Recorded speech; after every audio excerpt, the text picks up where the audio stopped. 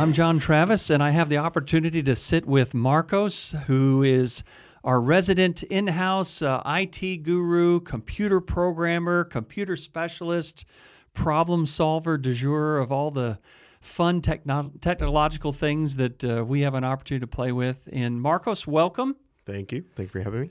And I wanted to take a few minutes just to talk about you and how you ended up growing up and getting to meet us and kind of our time together and what you see happening in the future. So why don't we start there? Where are you from? Tell us about your background.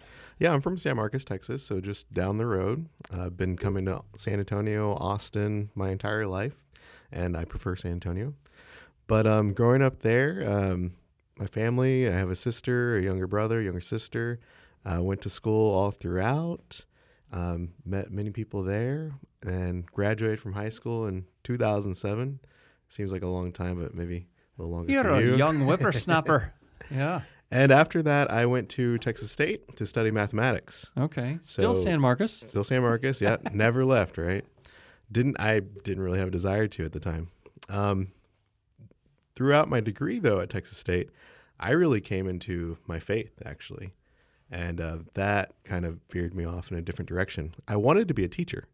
I wanted to be a math teacher. Grew up loving mathematics, loving my teachers. I was like, I want to do that. I want to make a difference. I want to help others. Teachers, your mom a teacher? Or my mom's a teacher. Yeah.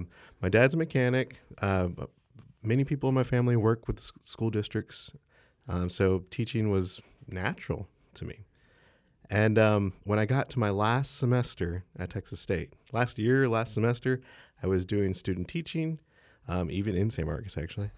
And I realized I don't really want to do this right now, especially like I want to share at the time, Jesus Christ. And I decided that I wanted to be a missionary. And so I tried out for different organizations.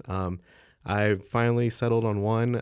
It's called TOBET, T-O-B-E-T, Theology of the Body Evangelization Team, and went to Dallas. So I was a speaker in Dallas for a year and loved it. After that, I wanted more. So I joined another organization. It's called Focus, a Fellowship of Catholic University Students. And I actually went to the Naval Academy in Annapolis, Maryland. So I was there for 2 years with the midshipmen at the Naval Academy.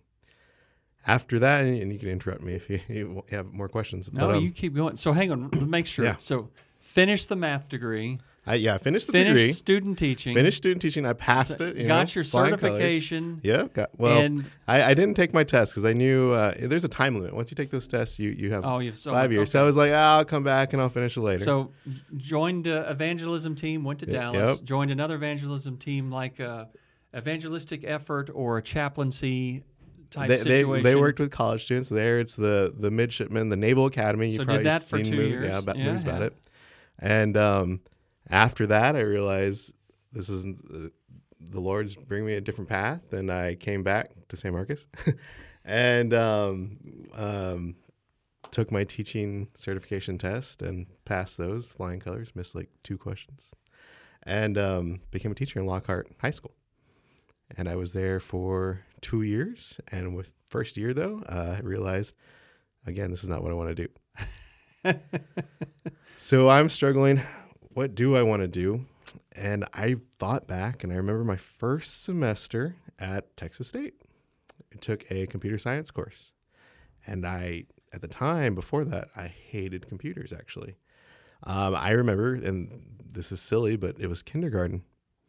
I had this kind of mean computer science teacher at the time. And I remember he's telling the class, click this, click this, click this.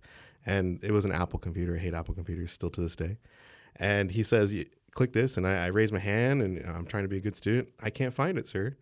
And he says, if I find it, I'm going to give you a write-up. And I'm freaking out, looking all over the screen, trying to find it. And I must be in the wrong place. Can't find it. So I tell him, I can't find it. And he's like, it's right there. And after that, I hated computers. And so now I try not to, be like that to other people. But I realized in that computer science course that I loved it. I loved the logic. I loved to solve these puzzles, create something, build something with, code. And I put it on a shelf, and I said, I'll never do that again, but who knows, whatever. And when I was teaching, I realized, you know what? I want to do computer science. Whatever that entails, I want to do that. So I started going back to school that second semester, my first year teaching, continued going to school, second year teaching. Took a year off to go full time. That's where I met my wife right now, current wife. And did the whole year, got as much credits out of the way, went back to teaching because, need a job. And did that for 2 more years. In that second year, so 4 years of teaching, I finally finished my degree. And finished the year out because I always finish my projects. And after that, I was looking for a computer science job for a while. So math degree, Yep. 3 years in the mission field, Yep. teacher, Yes. interlude for school, finished out being a teacher, along the way got married, all in San Marcos. Had a kid. Yeah, in San Marcos. In San Marcos. And then how did we meet? So during that year, after I finished, I was substituting, still in Lockhart, and I was looking for a job. And one of my friends, Jim Bergen, here at the company, I guess he was over, or I had seen him, and we started talking, and saying what I had learned and what I wanted to do, and with the software. And he comes up with me with a problem. I guess at the time is, ERP system is like, oh, maybe you can make this. And I'm like, oh, that sounds like a lot, but yeah, maybe I can. Yeah, good, sure. And I think we talked about it, and then he goes back to either you or Neil, and I think one of you says, well, why don't you do this ordering, program instead? So I start that, and I'm working on it, for a few weeks, and I show him what I have, and then I think he says to me, John wants to meet you. I'm like, oh, okay. At the time, I was thinking like, okay, I'm going to start my own business, do some programming for that's going to be it, right? And then I think you offered me a job, and I was like, yeah, I should probably take that and do that instead for a while, and learn some stuff before I start a business. So during our time here, which, forgive me, 3 years now? It's only been two it years feels like and 3. maybe a few months. That's because the beginning of COVID. That's why it's just right in the beginning. Just flown by. It was so much fun with everything happening in the last few years. So what's it been like here? Has it been what you thought it'd be? What's this coding experience at a construction company been like? Oh, it's been great. I'll say that. I guess not really what I expected, but then I didn't really know what to expect because I didn't have any experience anywhere else. So in a way, that's really good. Also, one of the things that I wish I did have, though, and we can talk later about that, like more experience, somewhere else. But it's been really great to be able to help people here and use code where they never may have thought of before to help solve their problems. And a lot of that has to do with organizations or reporting on what we do here, and really visualize, or I try to help visualize people, or help people visualize their workflow. Right, the workflow, but like how the project is going, how the company is doing, or any other reports that they might need for organization. Been rewarding?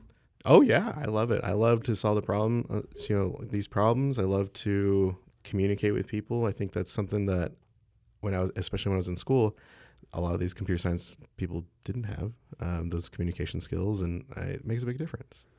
What's been the most challenging aspect of the role? So yeah, we can come back to that. I think the most challenging is that I didn't have any experience in a software industry or a company.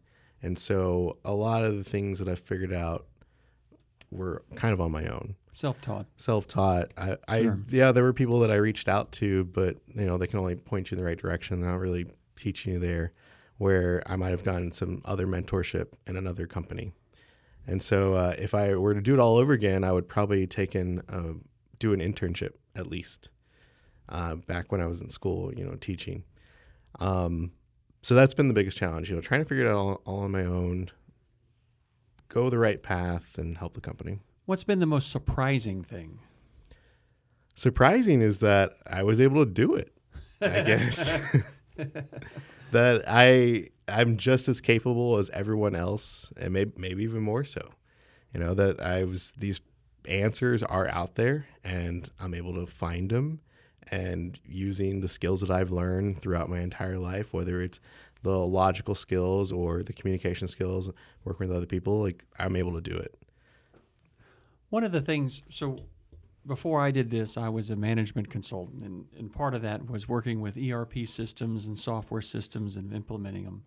And most people at that time, and this is almost 30 years ago, right? Old fogey here. Most people did one part of the role. So, for example, back then, there were people that were business analysts that would say, this is the problem, these are the procedures we need, this is what we're trying to solve, here's what we need it to look like, et cetera. And then the second group was people that purely coded it, right? And then there was actually even a third group that was kind of the quality control testers, write up, your help aspects and that kind of deal. Now here, obviously, you're having to do all three. So one of the things I appreciate in you, but I'm curious how you view it, is here we're kind of, you and I, creating the first part of here's the problem we're trying to solve. However, kind of that analyst part, you have to do to make your product, to make your service, to make the coding. You're having to go through and say, you know what, this is what this person needs. So you're interacting with people, you're interacting with what they need. You're identifying that, you're figuring out how to get there. And to do that, you have to understand what they're trying to do, which means that you're in software, but yet you're understanding the business and different aspects of it. I'm curious, did you think you'd be doing that part? What has that been like? Has that come naturally to you? I do admire that in you. I think I hoped I would do that. To me, I think it does come naturally, but well, maybe it's from all the skills of my background, from working, being a speaker and trying to figure out how do I reach this person, or a missionary, and I'm mentoring them. Like, what are they going through in their life, and I have to relate. And then finally, a teacher. How am I going to get 200 students to learn what I'm teaching them and do what I ask them to do? And then how do I present it to them so they understand? And so I think I have a unique experience where that's just naturally how I think nowadays. And so I was able to put myself in other people's shoes, when I'm speaking to them. Am I being patient enough? Am I explaining it the correct way? But then what is their job? I have to understand that. And I think actually that's where the future of this is going. More companies are going to be using their own people with those skills that they've learned, whether it's, marketing or accounting. And they're going to be the ones that are making the programs. There's a lot of other software low-code platforms out there. Sure. I think that's really where it's moving to. Let me ask you a question for you. So a very unconventional, if you will, or circuitous route to end up doing something that you feel called to do that is fulfilling, that is fun, that is challenging, that you enjoy. And to do that, looking back now, what enabled you to do that? Because it seems to me, just as an outsider, a lot of patience, a lot of figuring it out. And I think especially for young people today, I think of, my family, and I think of, friends and those that I'm interacting with. And I know from my own experience, I wanted to figure it out right away, what it was that I was going to do, and I needed to have my round peg in the round hole, and there might be anxiety if I didn't know that right away. And here you had great patience, and your route kind of went to the left, and then your route went to the right. Well, looking back now in that arc, how do you feel about all that? I feel fine about that. Maybe when I was younger, if I knew this was going to happen, I would be like, oh no, I'm going to do one thing, I'm going to stick to it. In fact, that's how it was in the beginning.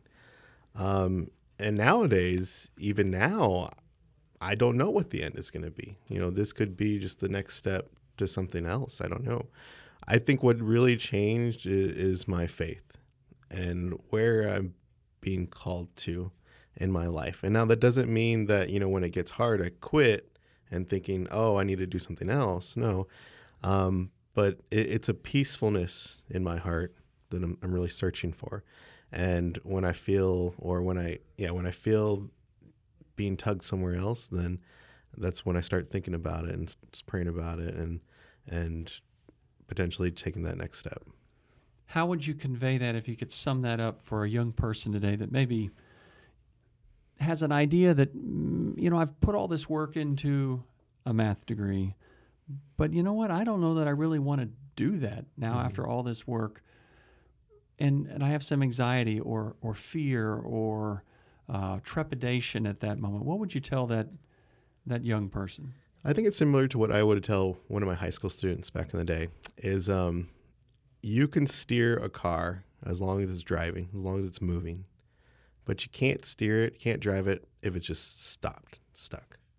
You can turn the wheel all you want, but it's not going to go anywhere. So if I'm going the wrong direction, but at least I'm driving, I can always turn around. So pick a path. It's going to be all right. Yes. Trust, faith, right? You can always change later, but don't just stop. No, you can't stop. So you talked about the future. What do you see the future being? In the company? Well, both, right? For you, the company, for software that you and I have been involved with, what do you see happening? I think big changes are happening all over. I mean, COVID changed everything. Sure. I talk about crypto, and we can talk more about that later, but specifically for the company, or at least right now, I think inflation's affecting us. So everything is harder. It's not as easy as it used to be. The companies that I think are going to survive are going to be the larger ones that are adapting to that. So, you might have seen it already. The bigger ones are the ones, eating on the little companies. But as a company grows, and in order to adapt, they have to build something. I think that software, the ERP system is very important, the way that they communicate. I think in the future, because of crypto, now back to crypto, payments are going to be faster. So hopefully you're going to get your money faster. Man, I'd hope so. We're in construction, Marcos, and I think it's going to happen. They all sure, it all looks better in their bank account than it does in ours. Sure. Apparently. But I think those are going to change. They'll start in other industries, but they'll work their way towards this one. Yeah, the cynical part of me is like the contractor's going to get it, but I don't know if we're going to get it. That's possible, yeah. I don't know. You talking about that crypto? I invested all that stuff when you told me, and I'm like, hey. Now's the time. Now's the time, in my opinion. Oh yeah. my goodness, it's like half of what it was. Oh yeah, so there's less risk now, right? Less risk. Oh half my goodness. The risk. Yeah. Half of nothing is still nothing. We'll see. We'll talk again in 10 years. Well, family at the moment. How many kids? 2 kids. Okay. Right now, yeah. Family's doing well? Family's good.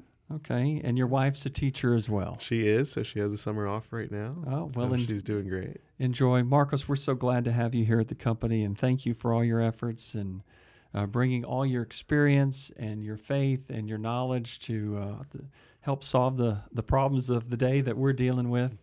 And I look forward to the future. Thank you for taking time. Well, thank you for having me. Appreciate it. I hope you enjoyed this episode. If you would like to listen to some of our archives, please go to traviscompanies.com/podcasts. We release a new episode each week. And I'd also like to tell you that at the bottom of that page is a link to a form. If you would like to leave some feedback, a question, a concern, or a comment on something that you've heard, we'd encourage you to do that. We look forward to hearing from you, and thanks for listening.